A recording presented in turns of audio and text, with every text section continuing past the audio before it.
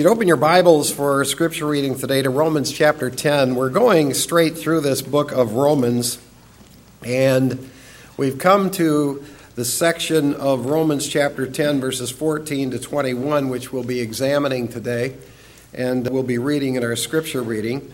Now, this comes after Paul had just said, whoever will call upon the name of the Lord will be saved. He is developing the gospel of God in this book of Romans, and he's going to great lengths to explain how the gospel reaches people. I mean, he really develops the sovereignty of God in all of this and how it reaches people. He goes through the mechanics of it.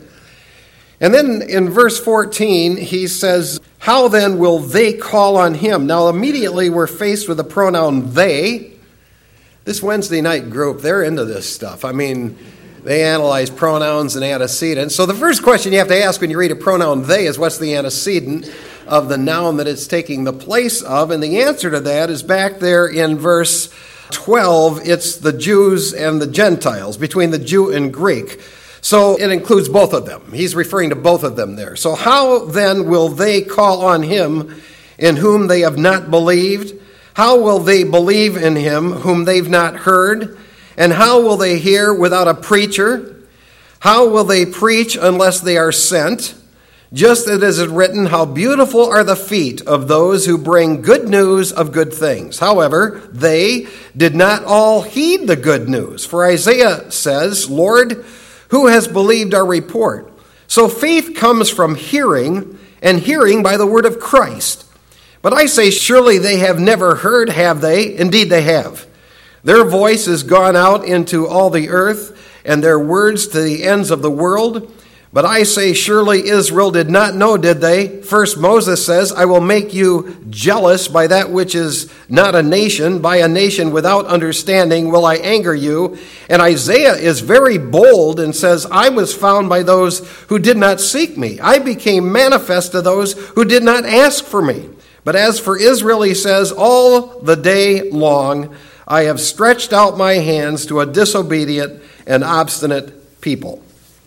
May the Lord add his blessing to that reading of that text. Very interesting text, very unusual text, and the exposition of it to follow later. Will you join with me, please, in prayer? Our Father, we bow before thee today, the great and glorious God of heaven and earth, to thank you for your great sovereignty, in that you're over all and that you're through all. We see in this very context that prayer is a critical part of people being saved. So on this Lord's Day, Lord, we would just like to ask you to save many, many people. We'll start with the people of this sanctuary. We ask if there's anyone here today who's lost, you'd save them. We'll go out to the live stream, Lord. If anyone is watching today, we pray you save them. We pray for those broadcasts that went out today on 58 radio stations, that you would save people in the United States and overseas. We ask that you would save people by using your word on the website as well. Lord, as Paul prayed for the lost, so do we. We all have, I'm sure, friends and relatives who need salvation. So we would pray for them today in light of this passage that you would save them. Use your word to transform their minds and hearts. Create in us a burden and passion to share the gospel with the lost. And Lord, we cannot help but pray for our country and our leaders. Please save them. Turn their minds to making decisions that will benefit your people. Lord, you're a powerful God. You reveal yourself to be a powerful God. We ask that you use your sovereign power to do just that. Save the lost. We pray that you heal the sick of this church. We have many who are infirmed at the present time. We pray that you heal them and give them life, Lord. Encourage those that are hurting today and provide for the needy. Bless your people. Lord, we turn to you as the sovereign God to do all of that. In Jesus' name, amen. Major source of income in Israel is tourism. 4.5 million tourists are taken every year on tours in Israel. The top city that people want to visit when they go to Israel, of course, is Jerusalem. Another favorite city is one located just a few miles from Jerusalem, Bethlehem, where Jesus was born. When you tour the city of Jerusalem, they'll take you to the surrounding areas. You'll see the Mount of Olives. You'll get to see Calvary, where Christ was crucified. They'll show you a place where they think the tomb was where Christ arose. if you're there long enough, they'll actually take you to Nazareth and to the very site that they say Gabriel actually appeared to Mary. Boy, those Jews there in Israel, they have a lot of knowledge there about Jesus Christ. Just recently, I read a fascinating statistic about sales of Bibles in the United States. 20 million Bibles are sold in the United States every year. 1.66 million Bibles are sold in the United States every month. 384,615 Bibles are sold in the United States every week. 54,945 Bibles are sold in the United States every day. 2,289 Bibles are sold in the United States every hour. 38 Bibles are sold in the United States every minute. 6.4 Bibles are sold in the United States every 10 seconds. Man, that's a lot of Bibles. There are about 1,600 Christian broadcast organizations in the United States that broadcast what they would call Christian programming. In fact, it's estimated that about 250 million people listen to Christian music or broadcasting every month. That's a big number. There are 20,000 private religious schools in the United States, and millions of children attend those schools. Plus, there are a lot of theological institutions. That's a lot of learning. Why is it, with those amazing statistics that are from Israel and the United States, there seems to be so few promotions of Christians? Why can't we turn on the news and hear things that honor the Lord? With all of the exposure that we have to all of this Christian activity, what's gone wrong here? We have actors and we have athletes and musicians and politicians. They all say they're Christians. So why isn't biblical Christianity dominating this country or Israel? The answer to that question is found right here in Romans. If ever there were a nation who had great experience and information about God, it was Israel. I mean, Israel had seen God do amazing things. She saw God do supernatural things for her that no other nation has ever seen. I mean, no other nation has had a guy walk in and say, we're going to start hammering you with a bunch of plagues. No other nation has ever seen God part a sea so the whole nation could walk across one sea in the middle of it. No other nation has had God actually visibly, physically display his glory. Plus, here's the Bible. The Bible was written by men from Israel. She saw God deliver her from enemies in miraculous ways. What other nation has been able to just walk around the city of an enemy and have the walls fall down? She saw God display his glory at her place of worship. We pray for God's presence to always be here in this place of worship. We've never had God visibly display his glory here.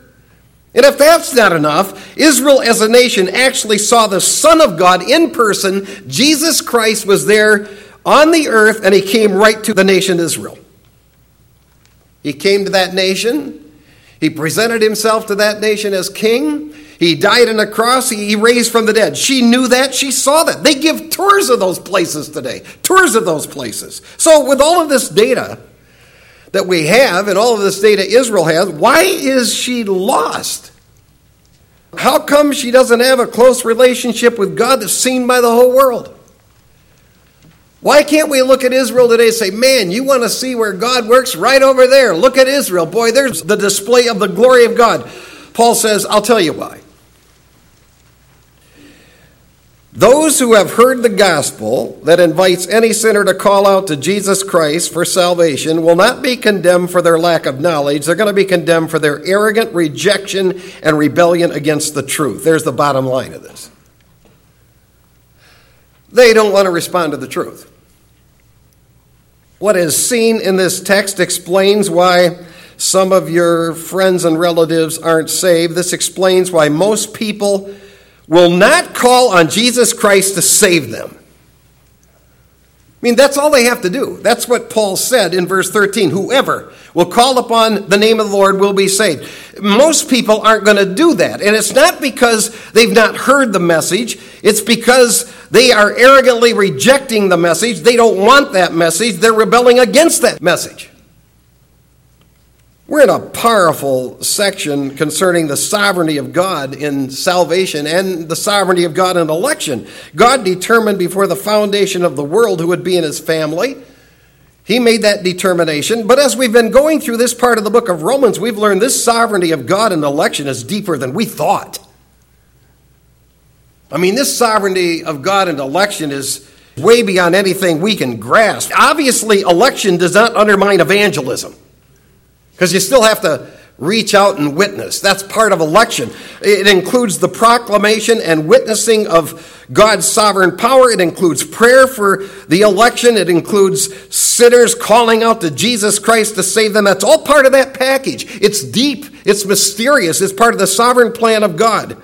Now, in this text, we get to learn a little more about how God saves people and how he does elect people. And there are two main salvific concepts that Paul wants to develop here. And the first one is God saves sinners. How he saves sinners is through the gospel. Verse 14 says this: "How then will they call on him in whom they've not believed? How will they believe in him whom they've not heard? How will they hear without a preacher? How will they preach unless they are sent? Just as it is written, how beautiful are the feet of those who bring good news of good things. However, they did not all heed the good news. For Isaiah says, Lord, who's believed our report? So faith comes from hearing, and hearing by the word of Christ." Now, all one has to do to be saved, as Paul wrapped this up last Sunday, is call upon Jesus Christ to save them. Now, to do that, you have to hear that message. And what Paul is developing here is the whole process. He's going to great lengths to lay out how this grace gospel saves sinners. First of all, they must hear the word. Then they must hear the word from a preacher. And then the preacher preaches the good news of the gospel. And then the sinner responds to the good news of the gospel. Now, Paul is going to ask a series of questions here. How then, in verse 14, how will in verse 14, how will in verse 15. He's asking a series of questions that he's aiming at the Jews and Gentiles. He wants them to stop and think about this. There are 4 critical steps that he spells out here that will take anybody from a lost status to a saved status. Now, this is God's system that he's designed to save sinners. It's part of election. I don't pretend to understand all the depths of election, but it's all part of election, which includes Jews and Gentiles. So anybody here, anybody listening to this, step number 1, a lost person must call on Jesus Christ to save him. He ends verse 13, whoever will call on the name of the Lord will be saved. How then will they call on him in whom they've not believed? The verb, how will they call on him, in verse 14 is a middle voice verb, which would indicate each individual person must in and of themselves make this call.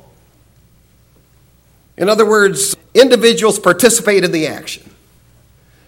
Every individual must make a determination, I'm going to call on Jesus Christ to save me. Paul says in verse 13, that's all they have to do. Any person who is willing to call upon the Lord can be saved. So no matter what sin you've committed, no matter what background you are from, no matter what your guilt is, regardless of the previous failures of your life, Paul says any who will call on the name of the Lord will be saved. Actually, the text literally reads all who, or everyone who, which is a singular adjective and a pronoun. So anybody, rich, poor, successful, failure, married, not married, man, woman, boy, girl, anyone from any background can call on the Lord Jesus Christ and you'll be saved. That's the simplicity of the message Paul's presenting here. If you ask Jesus Christ to save you from sin, you'll be saved.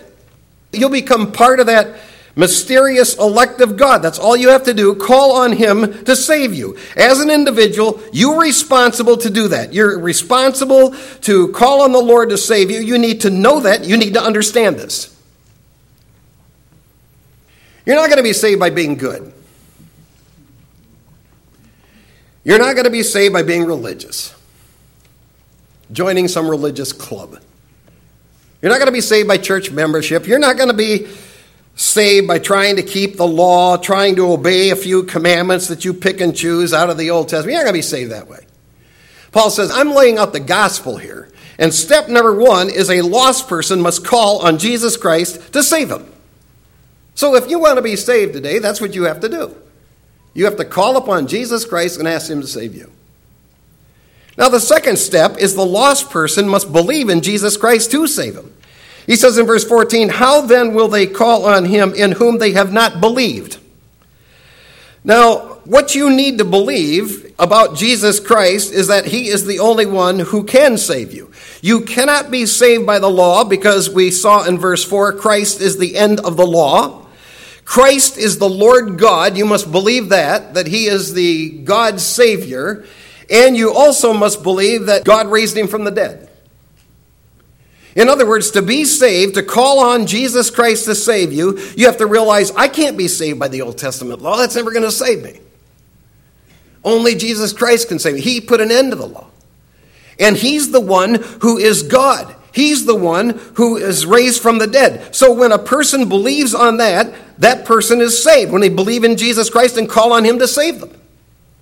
The third step in the process is the lost person must hear about a calling and believing on Christ from a preacher. Verse 14 says, how will they believe in him whom they've not heard, and how will they hear without a preacher? A preacher is a necessity to this whole matter of election. Whether I like it or you like it isn't the point. This is what God says. A preacher is a necessity to this whole process of election. A preacher has a responsibility to proclaim this truth and to confront religion and religious zeal.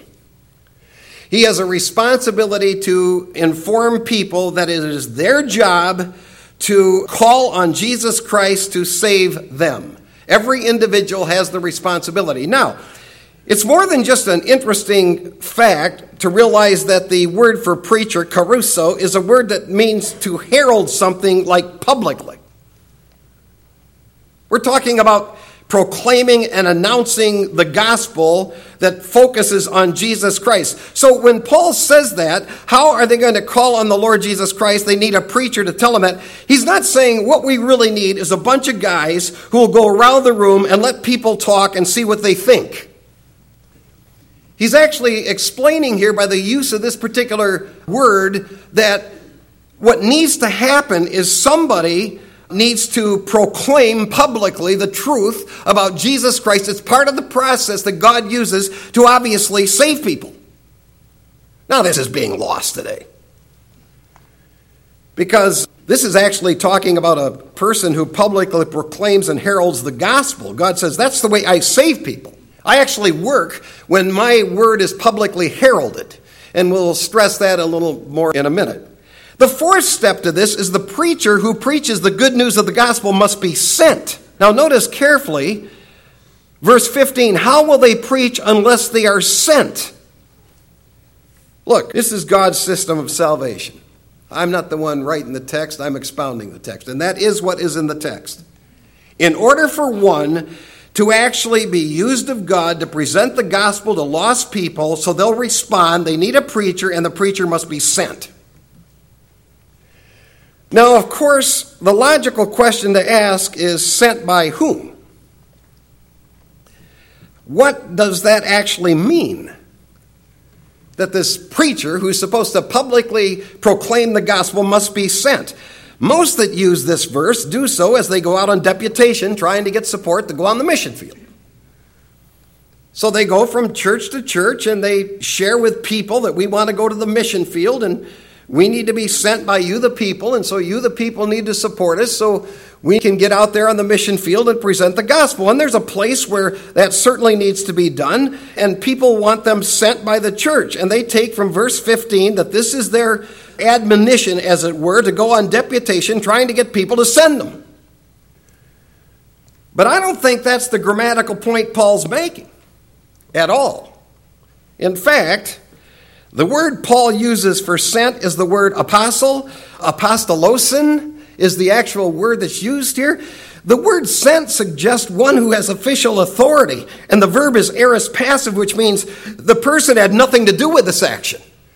This person who's sent by God has actually been called by God, gifted by God. This is someone who didn't send themselves. This was someone who was put in the position of having the responsibility to herald this truth by Almighty God.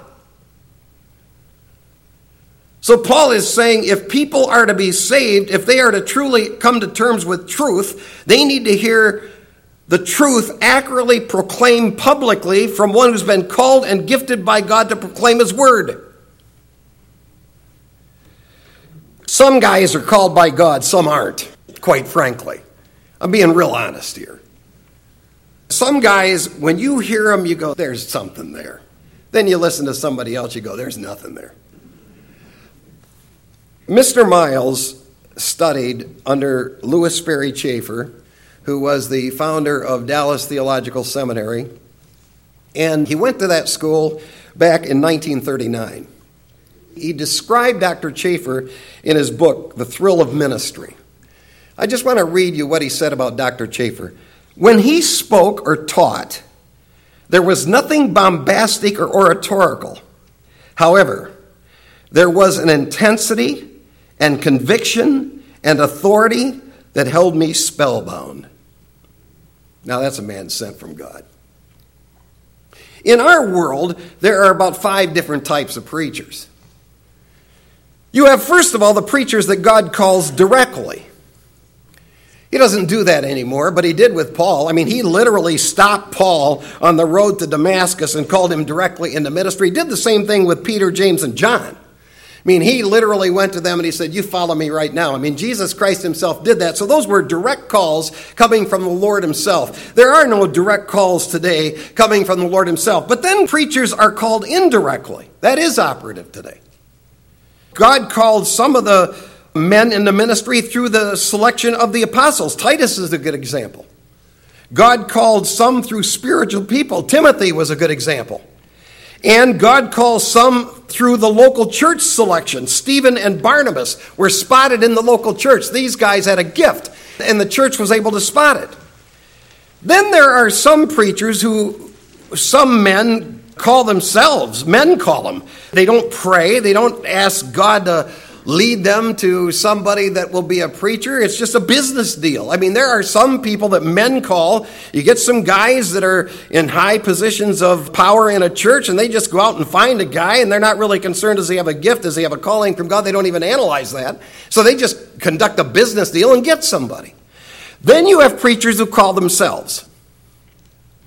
They're self-called preachers. They go from church to church. Usually they're connected to some family member who said, you'd make a good preacher. Whether or not they know what they're talking about or doing doesn't even become an issue. Whether or not they have a gift doesn't become an issue. They do have an ego, and they call themselves into that. Then there's others that Satan calls.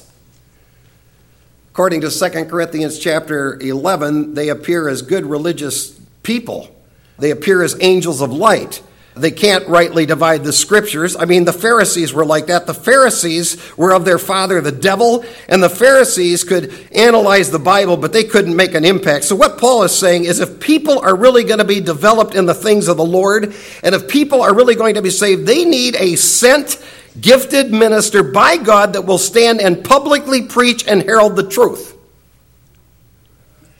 Then he brings out 3 facts about them. 3 critical facts about these sent preachers. First of all, those who are sent and do preach the gospel are beautiful to God. Verse 15, how beautiful are the feet of those who bring good news of good things. When I first read that, I thought, here's what God did. He looked down through the people who would become preachers, and he said, they're all ugly looking, so I'll just say they have beautiful feet. There might be some truth to that, actually. They don't have a good-looking face. They don't have a good-looking body. They don't seem to be athletically built. So therefore, what I see about them that's beautiful are their feet. I was having dinner one time with Mr. Miles, and I'd probe him on people that he met with when he was at Dallas in 1939 and 40 and 41. Working his way through school, he was involved in the dining hall, and he would serve these big names of Christianity. I mean, names that are major names of Christianity. And he'd have a chance to talk with them and visit with them and everything. So I asked him about H.A. Ironside, because he had a lot of interaction with H.A. Ironside. I said, what was Ironside like? He said, that man was a student. He said he would go into the library, come out to do lectures, pull a book off the shelf, read the book, put it back on the shelf, come back the next year, pick up where he left off, and finish the book. He said he did that. He said, Ironside was a homely type of guy, and he said to me, you remind me a lot of him. I missed that kind of interaction with him. So when you read this, their feet are beautiful. We need to put this in a historical context. Because you see, back then, if you were going to go somewhere and communicate the truth of God, you had to use your feet. Because you don't have internet, you don't have radio, you don't have television, you don't have telephone, you don't have iPads, you don't have text messaging, you don't have Facebook, and quite honestly, you don't even have a Bible. Because it wasn't compiled yet. So in order for you to actually go somewhere and communicate the truth of the gospel to someone, you literally had to use your feet. And Paul says, I want you to know, when you go and you proclaim the truth to people, you're beautiful in the sight of the Lord. When you tell others about Jesus Christ, and you tell them, you're not going to be saved by keeping the Old Testament law. You're not going to be saved by your works. You're only going to be saved by the finished work of Jesus Christ on that cross. You're beautiful in the sight of the Lord. So there's his first fact. His second fact is, those who are sent and do preach the gospel do not win all the people. Verse 16, however, they did not all heed the good news. For Isaiah says, Lord, who's believed our report? All people must do to be saved is to believe in the Lord Jesus Christ and heed the good news of believing in the Lord Jesus Christ. This grace gospel is amazing. It's amazing. You would think everybody would just jump at this.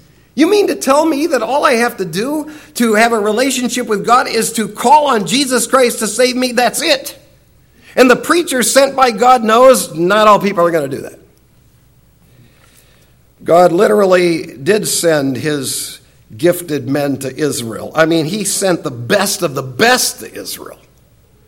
And very few responded to it. In fact, Paul quotes Isaiah from that 53rd chapter there, the first verse of Isaiah 53. Who even believed our report? And Isaiah 53 describes the wonderful work of the Lord Jesus Christ as a sacrifice for sinners. He would be wounded for our transgressions and bruised for our iniquities. And he goes, who even believed that? And by the way, I do want us to observe something very significant here. We don't change the message. We don't stop proclaiming the message just because people don't like it or believe it or respond to it. That is the message of grace. You call upon the Lord Jesus Christ to be saved. Which brings us to his third fact. Those who are sent and do preach the gospel do know faith comes by hearing the word of God. Verse 17, so faith comes from hearing, and hearing by the word of Christ. You know, sometimes you'll hear somebody say, I'm just praying to have more faith. Nah, you don't need that. You need more word of God. You need more study. Faith comes by hearing the word of God. You need to be taught the scriptures.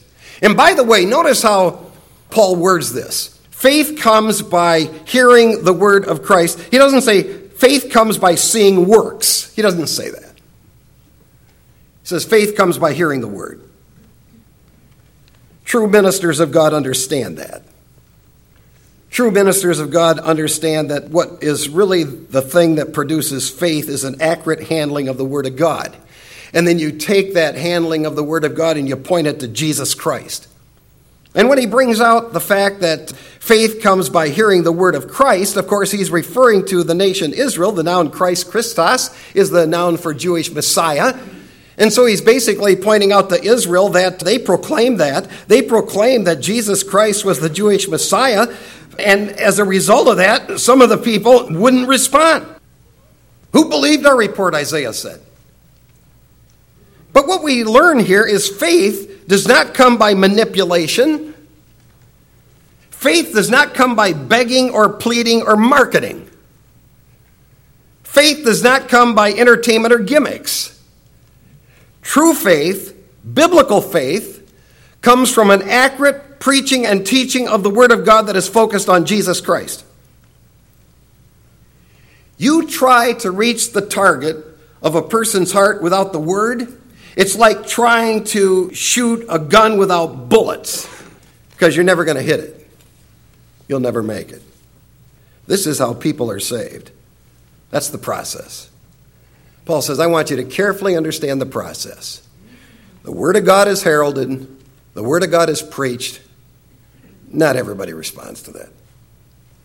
So then he develops his second salvific concept, and that is how unsaved, non-elect sinners respond to the gospel. Verses 18 to 28, he wants it known. Unsaved people have heard. Verse 18, but I say, surely they have never heard, have they? Indeed they have. Their voice has come out into all the earth, and their words to the ends of the world. Most unsaved people have heard the gospel.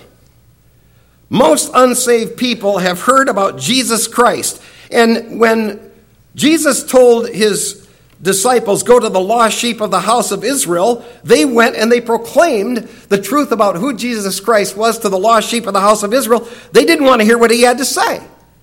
They didn't want to hear what they had to say. So he said, I sent them out to other people. I sent them to my own. I came to my own didn't receive me, so I sent them out to other people. I mean, they didn't want the message of grace. They didn't like the message of grace. The fact is, most people like a message of religious works. They would rather have you think we can somehow earn it and work for it, and we can somehow get before God, and he's going to just look at us and go, wow, you're a great prize catch for me. And he's going to let us come into heaven. They don't like hearing we're all sinners. We've all fallen short of the glory of God. We're all under the condemnation of God, and only Jesus Christ can get us out of that. I'm curious in a congregation this size, I'm guessing we have close to 600 people here. I'm curious in a congregation this size, is there anyone here today who's never heard about Jesus Christ? Never heard a word about Jesus Christ? No. In fact, I talked not long ago with an atheist who actually brought up the subject of the resurrection of Jesus Christ. No, the problem is not the fact that they haven't heard. Which brings us to the second reality, unsaved people have known. Verse 19, but I say, surely Israel did not know, did they? First Moses says, I will make you jealous by that which is not a nation, by a nation without understanding I will anger you. And Isaiah is very bold and says, I was found by those who did not seek me. I became manifest to those who did not ask for me. Unbelievers know things about God. They can't plead ignorance. In fact, we saw earlier in the book of Romans, chapter 1, verse 19, that God has programmed every human being with the intuitive knowledge of himself and his existence. And Paul says, in quoting Moses in verse 19 and Isaiah in verse 20, to prove that they didn't know God, God took his program and he brought other people in. Other people that weren't even looking for a relationship with Jesus Christ. He wasn't their Messiah, he was Israel's Messiah. So he said, I went out and proclaimed this, but you people didn't want the truth. So what we did is we took the message, the gospel of grace, and we brought people into a relationship with God who knew nothing about what was going on in Israel. They weren't looking for it, seeking for it. And thirdly, and this gets at the bottom line of this, unsaved people are disobedient and arrogant. Notice verse 21. But as for Israel, he says, all the day long I have stretched out my hands to a disobedient and obstinate people. Uses two interesting words here. The word for disobedient is apatheia. It's an interesting Greek word because it means we're talking about blatant disobedience. We're not talking about just confused. We're talking here about someone who hears the gospel of the grace of God, that in Jesus Christ they're set free from sin and from law and condemnation, and they blatantly refuse it. The word obstinate, antalego, is a word that means to actually have a proud, opposing attitude that wants to argue the point. Actually, that's in the word. Lego as I say. So it wants to argue the point verbally. In other words, there are people who refuse to call out to Jesus Christ to save them. They want to argue with God about this.